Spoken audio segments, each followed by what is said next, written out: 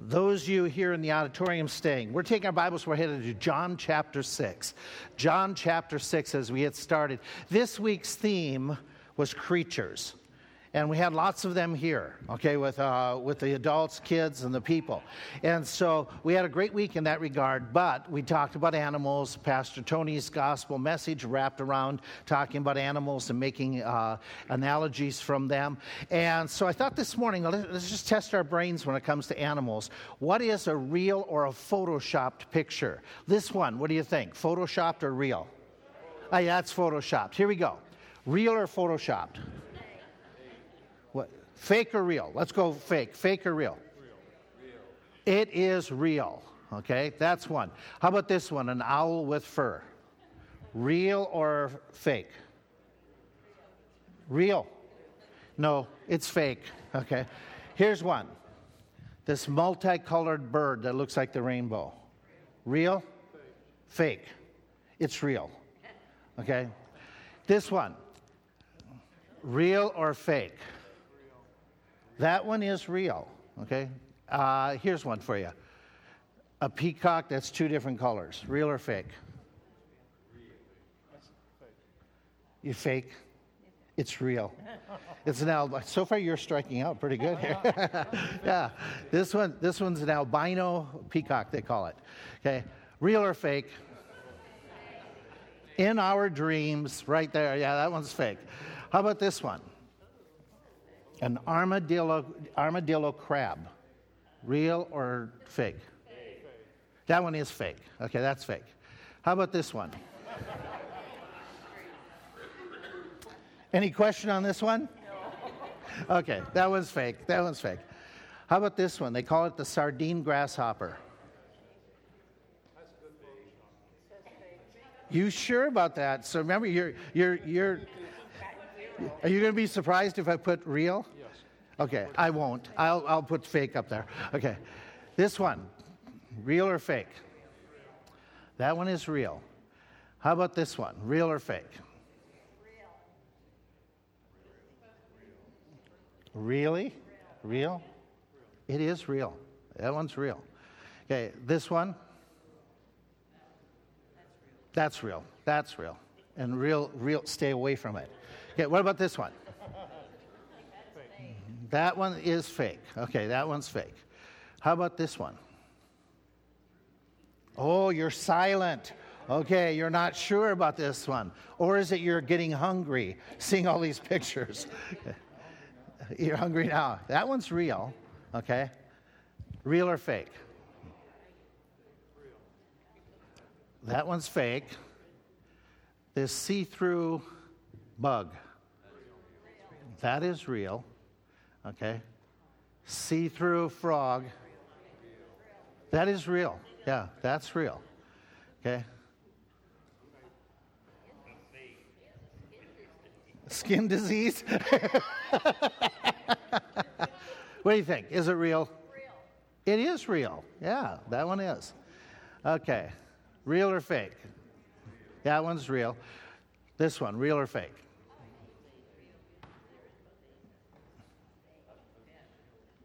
That one's real as well.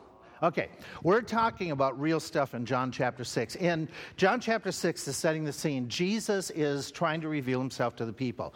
He's not trying to fake it. He's trying to really expose himself to the people. There are times he is going to speak in parables, and that is because certain parts of the audience, they haven't been paying attention, and so he's going to give them more clandestine teaching just because they're hard-hearted. But those who are listening are getting the full message. So what he's doing in John chapter 6 is he's teaching along, and I just locked up, Kevin, if you can help me out.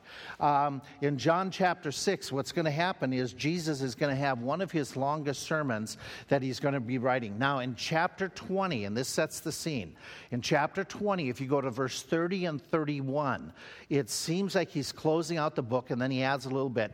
And he makes this comment which explains a lot of the Gospel of John. So just if we flip over there towards the end of the book, then we'll be in 6. At the end of the chapter, he says, many other signs or miracles truly did Jesus in the presence of his disciples, which are not written in this book. We understand that. In the book of John, he writes of 7 different miracles. But we all know there was many more. But he writes of 7, and then he adds in the book of John, this is the unique part, he adds the sermon that Jesus did with the miracle more than any other gospel. And so he gives the message and the miracle together. And then he says in John chapter 20, verse 31, why he wrote and selected these miracles. But these are written that what? That you might believe that Jesus is the Christ, the Son of God, and that believing you might have life through his name. So John, more than any other gospel, is targeting making sure to bring people to faith.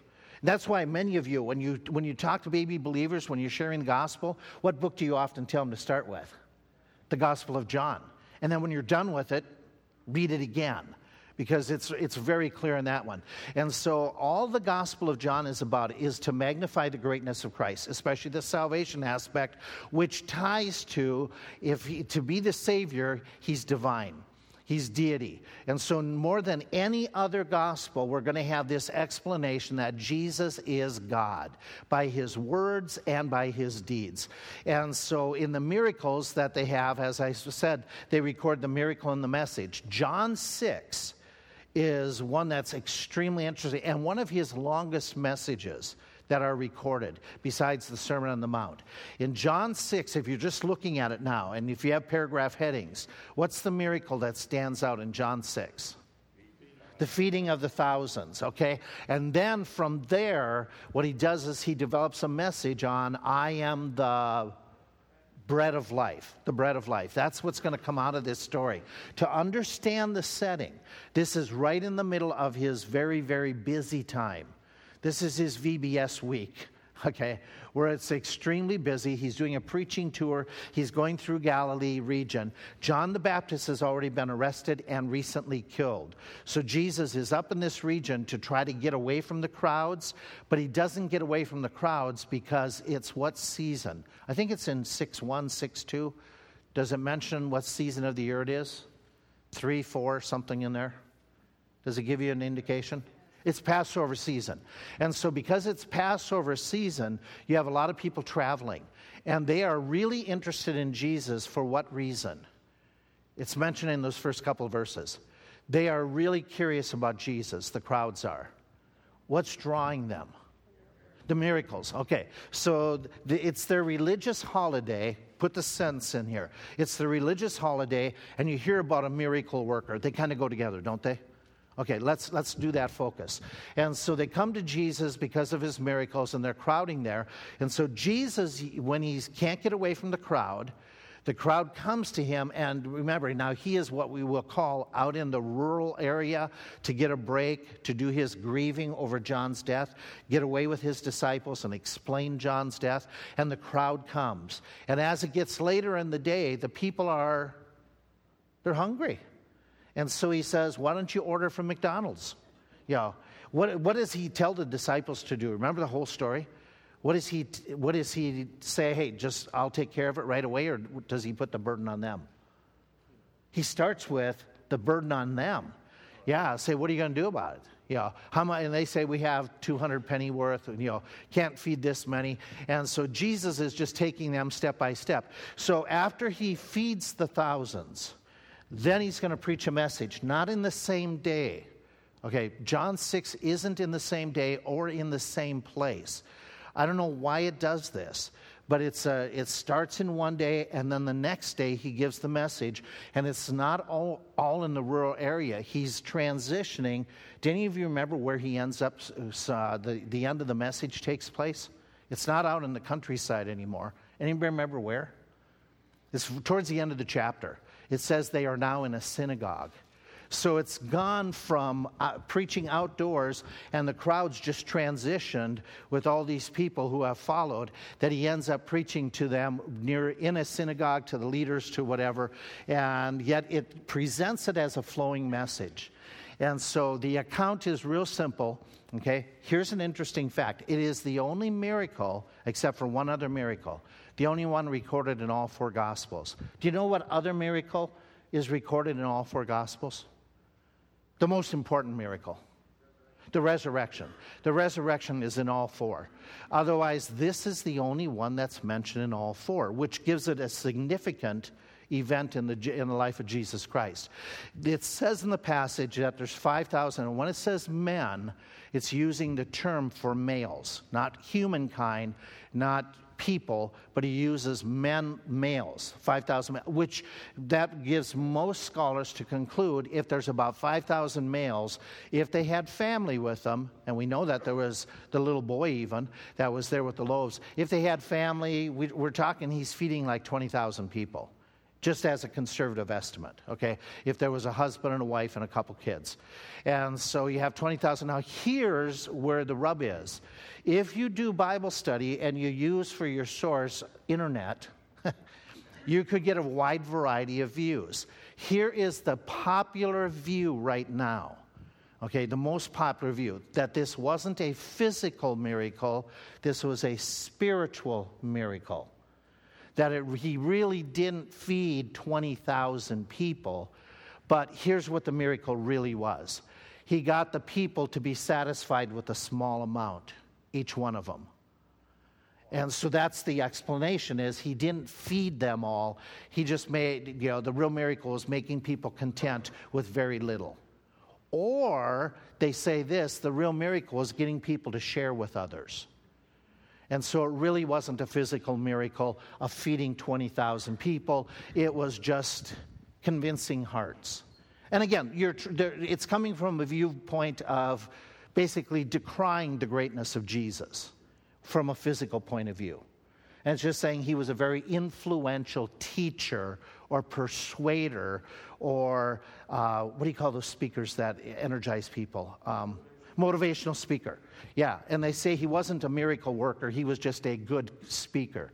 How do you respond as a Bible believer? How do you respond and say, hey, this in this text indicates to me this was clearly a physical miracle? As you look at the text, let's just read through part of it.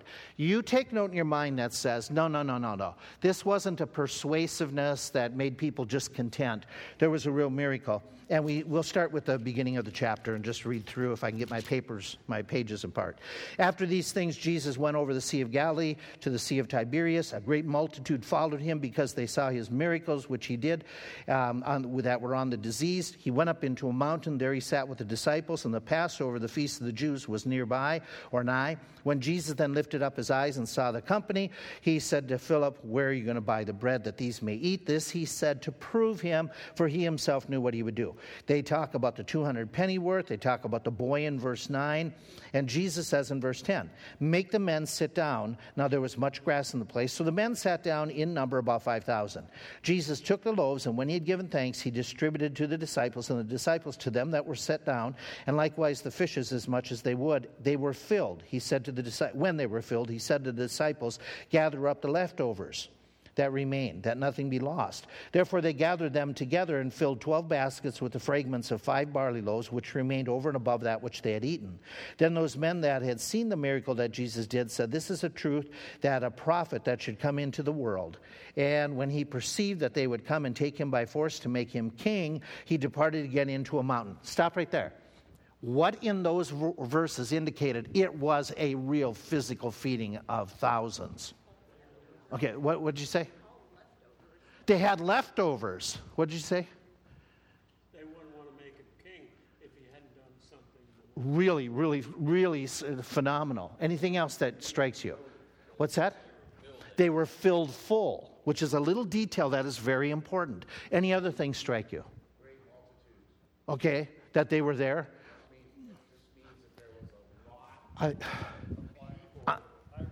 Lots of eyewitnesses that could have denied it. Absolutely, good point. Did you notice that they give a lot of details in this story? He gives a number. What did they tell you about the fish and loaves? Did they give you specific details? They gave the exact number. Do they give you the type of bread it is? Yeah, they give you all. The author of this story is giving us really particular details. When people exaggerate, what about details? The details are kind of like there was a lot, there was stuff. Okay, so you look at it and said, everything that you mentioned indicates to you and me that just common sense reading, this was a physical miracle, that it was something. In fact, they even use the term. When they talk about making him king, somebody mentioned making king, they call him what else? Right before they want to make him king, they say that, what's in the land here? I don't remember the verse, I remember it's in the page. Down in verse 14, a prophet. So they're considering this as something phenomenal, and they talk about it being a miracle, the people that were there, which you guys attested to with the idea of the thousands. And so you have leftovers, you have all of this, and so it just smacks very clearly. This is a physical miracle. He's more than a motivational speaker. He is divine to be able to multiply food without our modern technology. He just fed all these people. And so this is something very supernatural. Now, Jesus knows that the people are caught up. You know what is interesting? The other Gospels, and I don't think John does it, but Matthew and Mark do another story right before this. This is just, I'm going to get off target here for a second. The other story that Matthew and Mark stick right before the miracle of the 5,000 is a story about King Herod. Okay? We already alluded to this a little bit. King Herod is all concerned about who? Himself. How do you know that? Do you remember what he's giving in the palace? He's giving a party.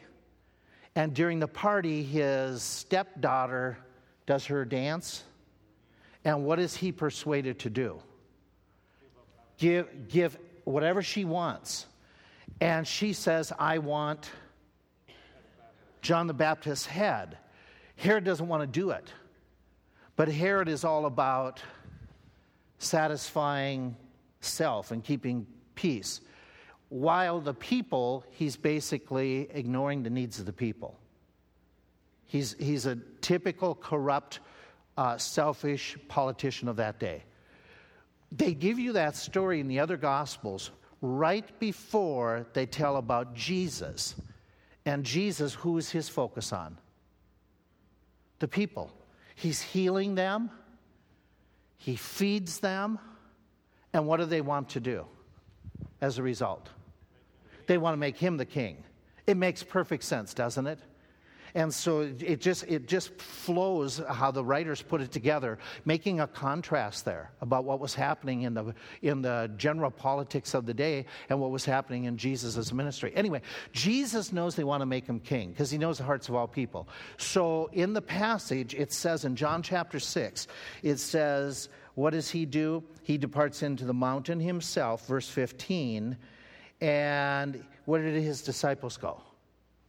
And remember, what did the disciples do? They went down into the sea. Do you remember why he separates from the disciples? Do you remember from the other Gospels what is stated? Why did the disciples go down to the boat and start crossing the water? Anybody remember? This is a small little detail mentioned in the other Gospels. What motivated them to leave and go? What's that? No, but you're close. Okay, it says in the other Gospels, Jesus constrained them. He forced them to get out of there. Why? Why did he say, disciples, you got to leave? When he says he perceived that they would come and make him king, he constrained his disciples to leave. What's that? Yeah, well, how would his disciples have acted? Did his disciples get on bandwagons? Were they caught up in moments? Sure. Was this the right time for him to become king? No. So in God's timetable, and so it's really interesting when you think this through. Jesus gets his disciples out of this situation where they would have easily been caught up in the clamor. And I didn't state it clear enough. This is the time period, in the busy time period, he is now entering into his last few months of training his disciples, preparing them for his departure. So to prepare them, he's got to teach them about faith. He's got to really deal with them. Okay, the crowds are really caught up. And why are the crowds all excited?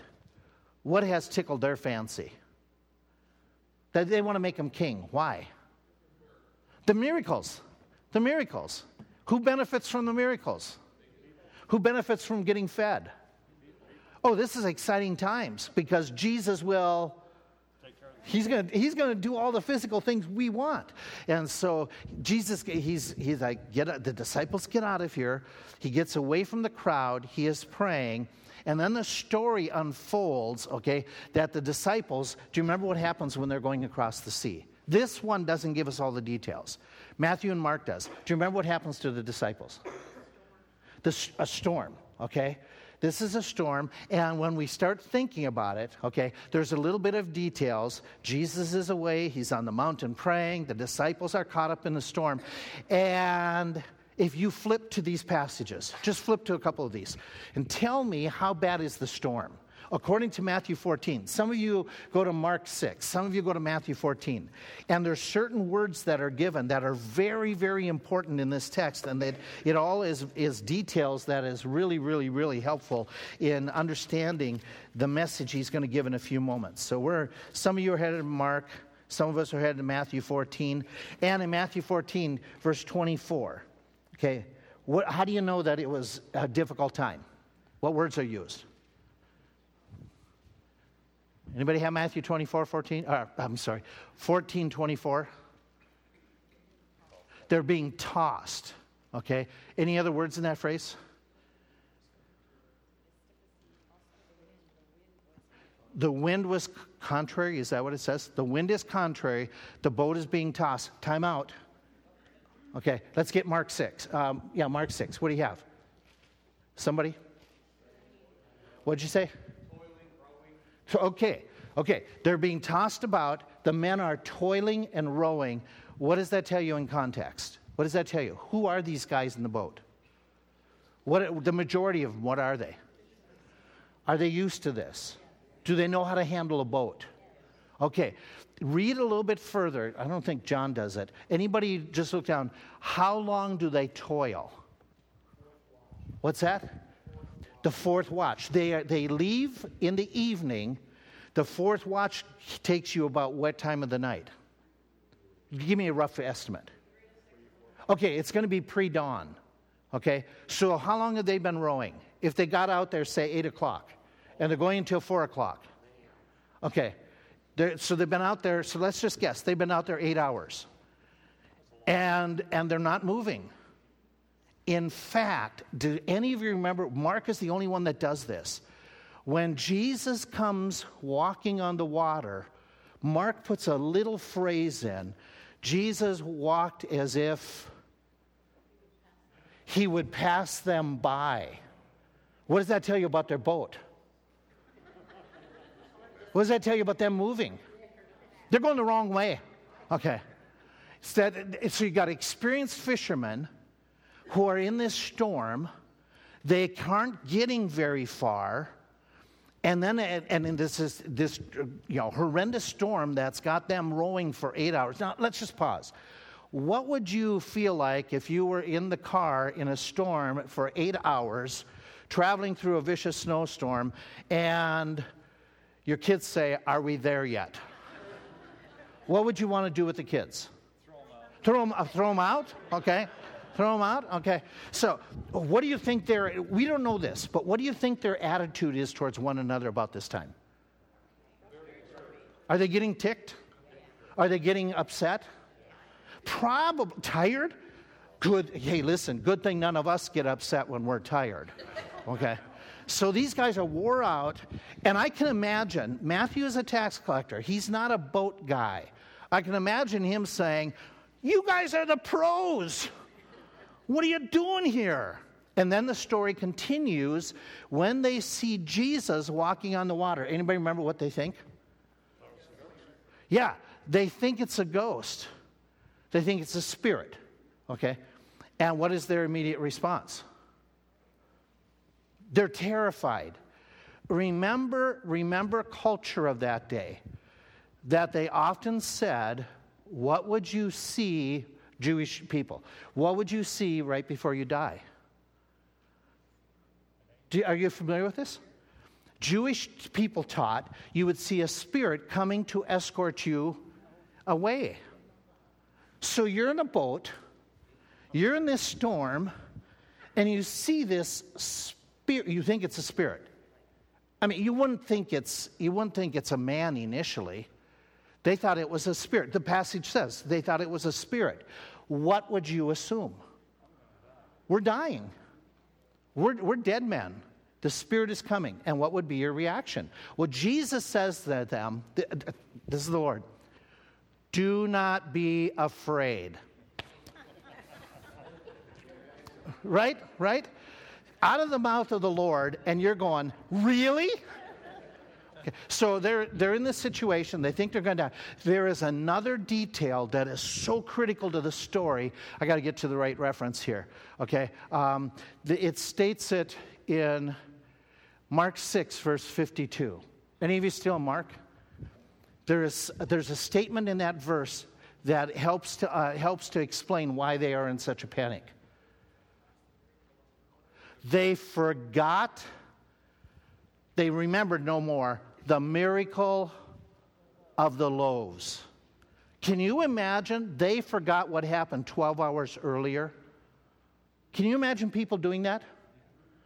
That people forgot how Jesus took care of a crisis situation 12 hours earlier.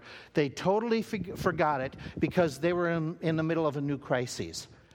How silly of the disciples to forget. I'm being very facetious. Because do we ever do that? Do we have short-term memory losses when it comes to spiritual trust? Yeah, okay, so what happened now? You know the story. How does Jesus get to them? We've already alluded to it. It's not a motorboat, okay? It's not a speedboat, okay? How does Jesus get to them? He walks on the water, and I just think Mark is so funny. As if he would pass by, and then what happens? It's not recorded in John, but it gives us detail. What happens? The conversation that happens between Jesus and the people in the boat. Peter. Okay, Peter's the key character. What does he do? He wants to walk on water, but before he gets out, he does something else. You said it. He's kind of worried about No, he does something else. He doesn't get out of the boat right away. He asks Jesus, which is interesting. Lord, if you would allow, let me come to you. Okay? He asks permission to get out of the boat. And then Peter gets out of the boat. I'm stupid. I know I'm just stupid. I try to visualize, how is he getting out of the boat when it's doing this? How clumsy was he? How did this work? Did he fall on solid water? I mean, the waves are going every which way. Remember, he gets out and the waves are, how did they walk as they were going on the water? I'm just extremely curious how this worked. Okay, and so he gets out, and you all know what happens. What happens to Peter? He's doing well until what? He looks at everything, and then suddenly he's going down, and what is the phrase? Help me, save me. Okay, and Jesus says, somebody mention it. Oh, ye of little faith. Okay. I understand the Lord's rebuke. I wouldn't have got out of the boat. This is me personally. We often preach the message, oh, Peter, how could you have possibly doubted? I'm coming from this perspective. How could you have enough faith to get out of the boat? Who else got out of the boat? Who else asked? No one. I don't have any doubt that maybe they wanted to throw Peter out. They were frustrated. My question to you is, we don't know totally why. Why do you think Peter wanted to get out? We can be silly about this. Why would Peter want to get out of the boat? What did you say? It wasn't working staying in the boat. And besides, do you think he might have been fed up with the others? At this point, I'd rather be with you than with these guys. These guys, I'm ready to throw them out of the boat. What else? Just, a serious note, what do you think? My Bible says, Peter asked, if you are the Lord, Mm-hmm. so is he testing? No. It's a conditional phrase. The if is a since. In the original language, it's like, if you be the Son of God. It should be, the most accurate literal translation is, since you be. Okay? And several times in our English, it happens that way. So the if is a since. And that will give you a different sense of that understanding. But I'm glad you brought that up. Thank you for bringing that up.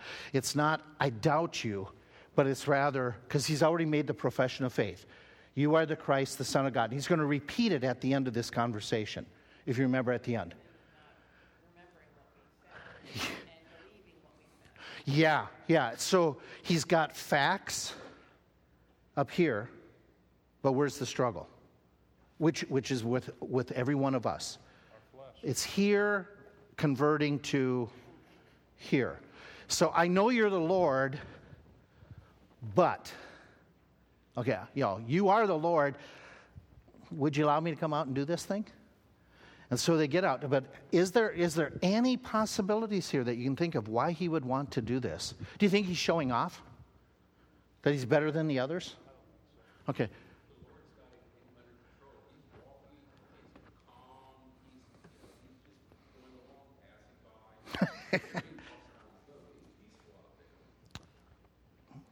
Okay, I don't know if that's how much peace is out there. We know that afterward, with himself, he's fine. The Lord is fine, which I think that what you're getting at is probably the answer. They're in the middle of trouble, but Jesus, he's in no trouble. He's in no trouble. How he's doing the waves, I don't know. But he's in no trouble. So where's the safer place to be? Jesus. Right? I mean, it's just, the safer places go to be with Jesus. It's not the water, and it's not the, whatever there be out. It's Jesus. Get close to Jesus. Okay, so there's a lot that can be said about it. So Peter wants to get out there, and Peter goes out. Jesus rebukes him for, "Oh, ye of little faith," because he got caught up. He was doing so good, and then he got caught up, which, by the way, do you see any parallels in your own life that you do good, and then you get caught up and start sinking? And then you have to do what? Get back up and do some more, and then sink a little bit. Yeah. And so Peter's in a growing process. And what happens here is he gets him. Now, there's two more miracles that take place in this story, in this nighttime story. Do you remember what the two miracles are? When Peter gets into the boat, what happens? Two things happen. Somebody started saying it. The storm stops immediately. Okay, now we've got calm. We got, and we all know how storms work. It usually takes, a while for things to come. What's the other miracle? It says, and immediately they were on the other shore. So there was a speedboat incident. Somehow, some way, it got calm, and they got what they couldn't do for 8 hours, Jesus did. Boom. And so we have those two miracles. Now, you're the disciples. Here's what you want to remember, okay, out of this story. You want to remember the miracles because of what's going to happen. Remember, he makes a point. They forgot the loaves. That's an important, what he's trying to give you is a red light saying they shouldn't have forgotten. They shouldn't have forgotten. And what's going to happen in the next few hours after this is, did they remember the miracle on the water? And they do, by their reaction in John chapter 6, which we'll see as we go through. But it's an interesting phrase how they put it all together. We talked about all these different things that happen, and you've already mentioned, if you were to teach a lesson, you're doing a Bible study, or you're teaching a class in junior church or Sunday school, what would you tell the kids, or what would you tell the people? Here's what we glean out of the disciples' experience in the boat. What would be any singular? There's a whole bunch of lessons, but what would be one that you would say I want to emphasize to those people that are listening to me? Anybody have a lesson? Go ahead. I'd say anytime you have any answered prayer, lock that into your mind for the next problem. Okay. Whether you could hear up there. Anytime we have an answer to prayer, or a blessing. Lock it into our mind to remember for the next, whatever's coming next. Good. Anything? If you were to fill this phrase in, Jesus is, how would you fill that in based on the story? Jesus is what? He's an answer to prayers. Anything else? He's faithful. Oh, excellent. Anything else about Jesus? Okay, he can calm our storms. Okay. Anything else? He's the Lord. Okay. Is he powerful? Okay, that's part of the story. They're trying to relay, remember, they're trying to relay who Jesus is. Okay. Anything else stands out? I'm sorry. Keep your eyes on Jesus. Oh, that's a clear one out of this one. Okay, he's faithful. With what you did, okay, Jesus says, fear not. And again, I'm not trying to decry what the Lord says, but it's like, don't be afraid in the middle of this storm. That's my flesh. But in reality, we're not to panic in the middle of trials because Christ hasn't forsaken us. He's powerful. You've already mentioned several of these other things that, here's one. No matter what our skill set or experience, God may put us in situations we can't get out of. Does that ever happen to you? Despite your knowledge and your experience, you're stuck. And it's got to be the Lord. Okay, so keeping your eyes on the Lord, we're not to panic when things... Oh, by the way, does it get worse for these guys as the 8 hours go by? Yeah, so there's lots of lessons. Now, here's what happens, okay? They forgot the daytime miracle, but they're going to remember the nighttime miracle by the end of John chapter 6. So let's jump back into John chapter 6, and let's pick up what's happened. Jesus has left that area. The crowds wake up in the morning, and guess what? They saw the disciples leave in the boats, but they knew that Jesus hadn't left. Okay, so we pick up some of the story back in John chapter 6, and it says that, verse 22, the day following, when the people which stood on the other side of the sea saw that there was no other boat there, save the one wherein the disciples had entered, and that Jesus went not with his disciples into the boat, but that his disciples were gone away alone, and they give you details. When the people therefore saw that Jesus was what? Jesus isn't there. Neither his disciples. Where did he go? We were waiting down here at the bottom of the mountain, and he's gone. And so they decide to follow in boats after Jesus, to go across to catch up with him to find out where he's at. And they go down the shore a little bit, and they find Jesus, and Jesus starts a dialogue with them. This is now John chapter 6, which is, he's done the miracle of the loaves. The disciples had private miracles take place. And so this next whole portion is hour long. You thought I preached long. This is hours long. This is walking along. I don't know all the details, how it all worked. But Jesus gives them this really profound message. It's a loaded thing. It's a loaded message. There is so much truth. And so what happens is, let's jump to the end of this chapter. At the end of the message, what happens is, we're down in verse 60. Many, therefore, of the disciples, and I want you to remember something. This is critical in your understanding of the Gospel of John. John uses disciples in a very broad sense. The other gospel writers use disciples like referring to the 12 or the 120 or the 70 sent out. John used it basically in a very broad sense of anybody who was following Jesus. So his is a very broad use of the... If I can make the analogy, when we say Christian, do we mean, for the most part, of a limited group of born-again believers? Is that what we mean when we say Christian?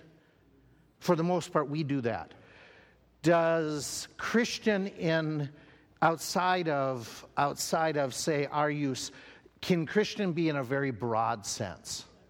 Can include anybody, any religion, any denomination that says Jesus. Okay, John is using disciple more broadly like this, not the way you and I would use disciples. Okay, so in John's writing, when he says the disciples, he's not talking about the 12. He's not talking the 70. He's talking more of the big crowds that came out because of the miracles. Many, therefore, of his disciples, when they heard this, they said, and this is interesting, okay? My King James reads, this is a hard saying. Does anybody have a different translation for that phrase? Verse 60. This is a hard saying. Who can hear it? Okay? When Jesus knew in himself that his disciples were murmuring at what he has said, he said, does this offend you? Does this cause you a problem? What and if you shall see the Son of Man ascend up to heaven? It is the Spirit that quickens, the flesh profits nothing. The words that I speak unto you, they are spiritual. They are life. But there are some of you that you don't believe. For Jesus knew that from the beginning who they were that believed not and who should betray him even. And he said, therefore, said I unto you, no man can come unto me except the Father, except it were given unto him by the Father. And from that time, many of his followers did what? Verse 66. Isn't this interesting? 666 talks about many people doing what? Turning away, deserting Jesus Christ. And so they turned away and they would walk no more with him. Here's the point. Now watch the next paragraph. Then Jesus said to the 12, and remember they were in the boat, will you also go away? And Simon Peter, what did Jesus say to him just hours before? O ye of little faith. Okay. Then Simon Peter said, Lord, where do we go? Who else, basically? Who else has the words of eternal life? We believe and are certain, we are sure that you are, what's your Bible read? Okay, you're Christ, the Son of the living God. Okay. So now they have been remembering what happened during the night. It was a more convincing situation and made impact, and they're not forgetting it. And the reason that this is important is, what are most everybody else doing? What about all the people that have been there? They're leaving. They're leaving. And remember, Jesus was concerned the disciples would get caught up with the crowd. Now, this is an interesting point. Less than 24 hours before this, what did this big crowd want to do? Make him king. And now what are they doing? Are crowds fickle? Yes, no? Okay. So, what's that? Yeah, and a mob. Oh, that's right. That's a mob mentality that they were with it. So they're responding, and this is so we're at the end of the story, but we want to get into the middle, which we'll start today and do next week.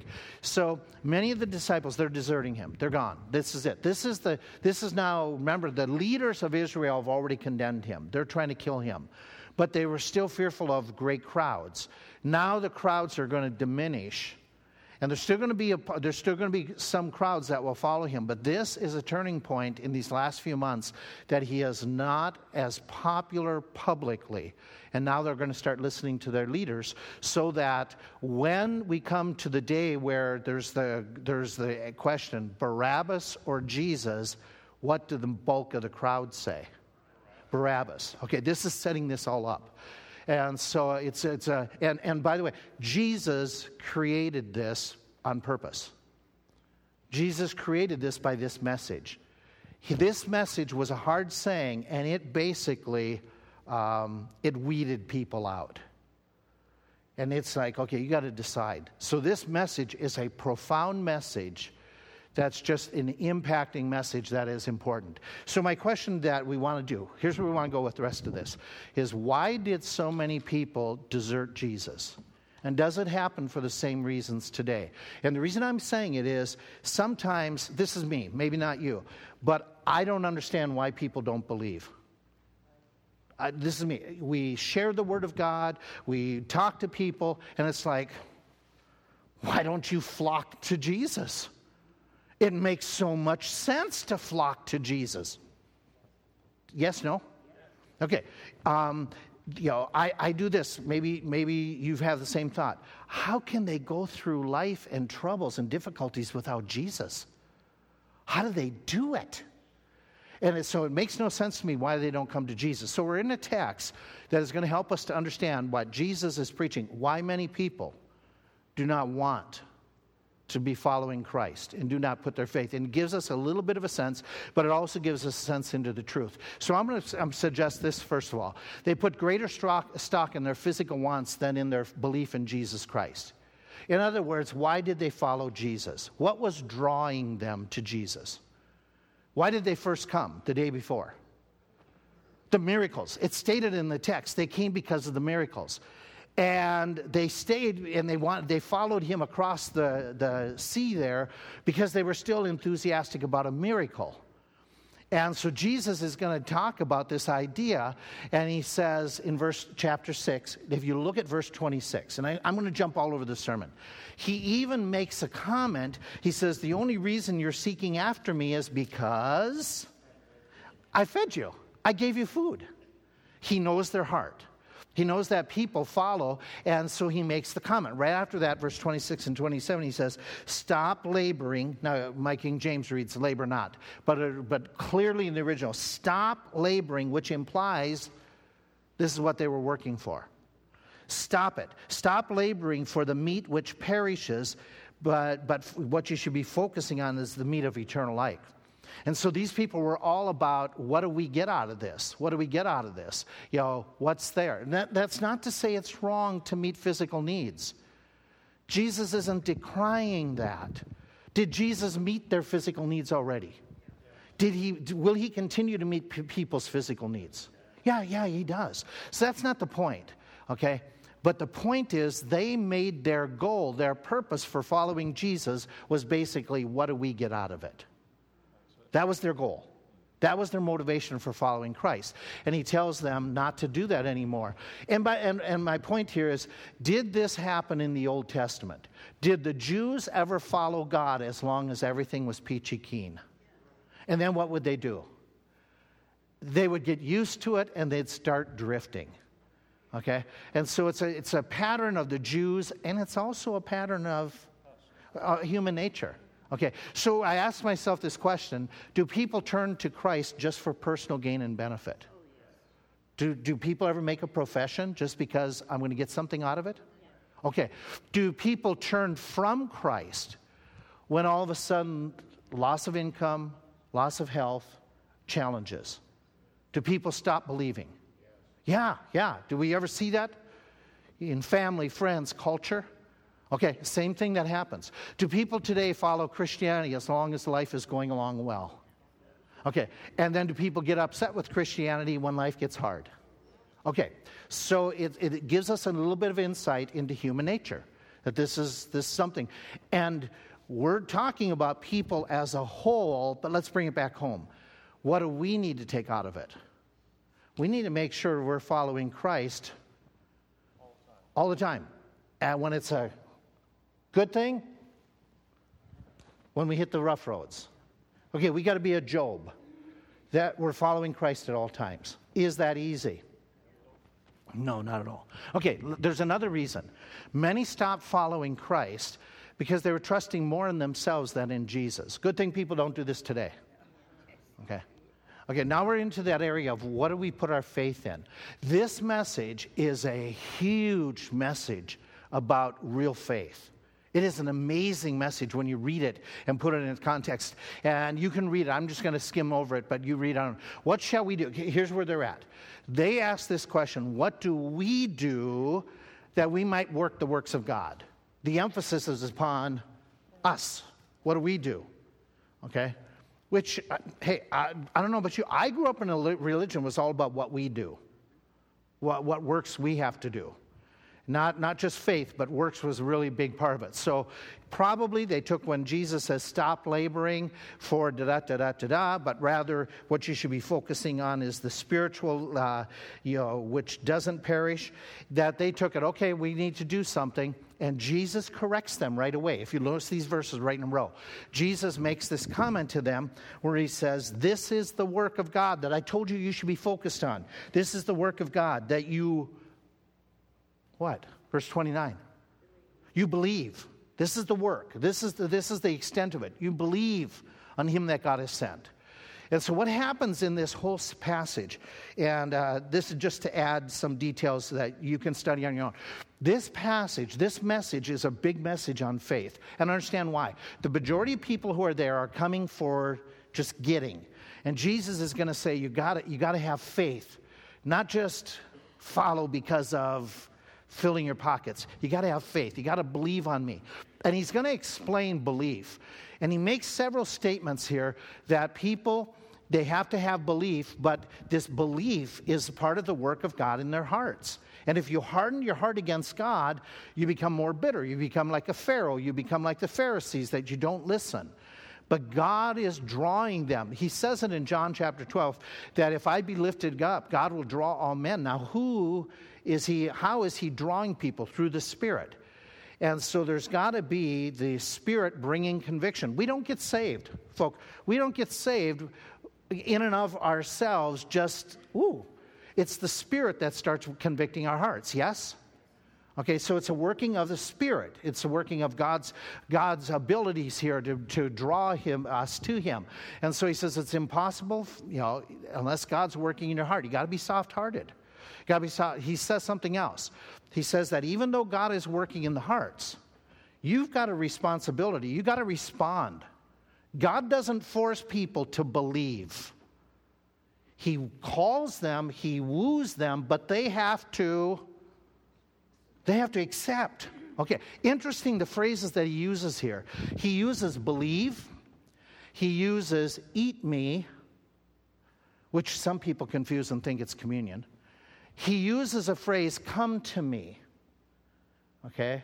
That these are terms that cause people lots of confusion. But if we were to compare the verses and lay them out, for instance, let me lay out two of the verses that use the terms interchangeably. We got one verse that everyone which sees the Son and believes on him may have eternal life, and I will raise him up. He says, whoso eats my flesh, drinks my blood, has eternal life, and I will raise him up at the last day. The first part of the verses, he's using two different phrases, but talking about the same concept. Whether you use the term see and believe or eat my flesh, it's the same thing. Does that make sense? No, it doesn't. Okay. Do you need to be born again? Do you need to be converted? Do you need to be redeemed? Do you need to be saved? Are those four different things? They're different phrases to explain the similar process, right? Yes, no? Okay, that's what he's doing in this message. He's doing that same thing where he's saying, you need to accept Christ into your body. Is that a legitimate statement? Yes, no? Yes. And he uses that statement in after a mealtime, and so it makes sense. He's using that. You need to ingest me, take me into your life. And so he uses the phrase, eat my flesh. You need to drink my blood. And he's talking about being born again. He's talking about believing. He's talking about accepting Christ, whatever terms we want to use. And, he's using multiple different phrases. What stands out in the verse is this: it's available to anyone. Notice the same things, different words, but they're available to anyone. Yes? Where he says, everyone, whoso. What else do you see? They both result in eternal life. They're not something different, they're the same thing. Open to anyone, results in eternal life. Did you catch this? The result is you're going to be resurrected. Either way, whatever it is, it's all about accepting Christ. And so what he's doing in this message is he's saying, hey, listen, I'm going to talk about something that will guarantee eternal life. It's going to be there. It's going to be guaranteed. And he says it several times. I got about 1 minute. And then he says it's going to end up in the resurrection of your bodies, which is really critical to Jewish thinking. I want you to catch something, okay? Just look up here for a second. By faith, and we've given you lots of verses that mention it. God's got to be working. We give you several verses that mention it. It requires you to respond, believe, come to him, receive. Lots of verses indicating he said this a lot in the message. It culminates with the resurrection. He mentioned it several times. It gives you the eternal guarantee. He says it several times. Do you notice anything about his message? Does anything strike you? He said the same thought over again. Why? It's important. It's how they learn.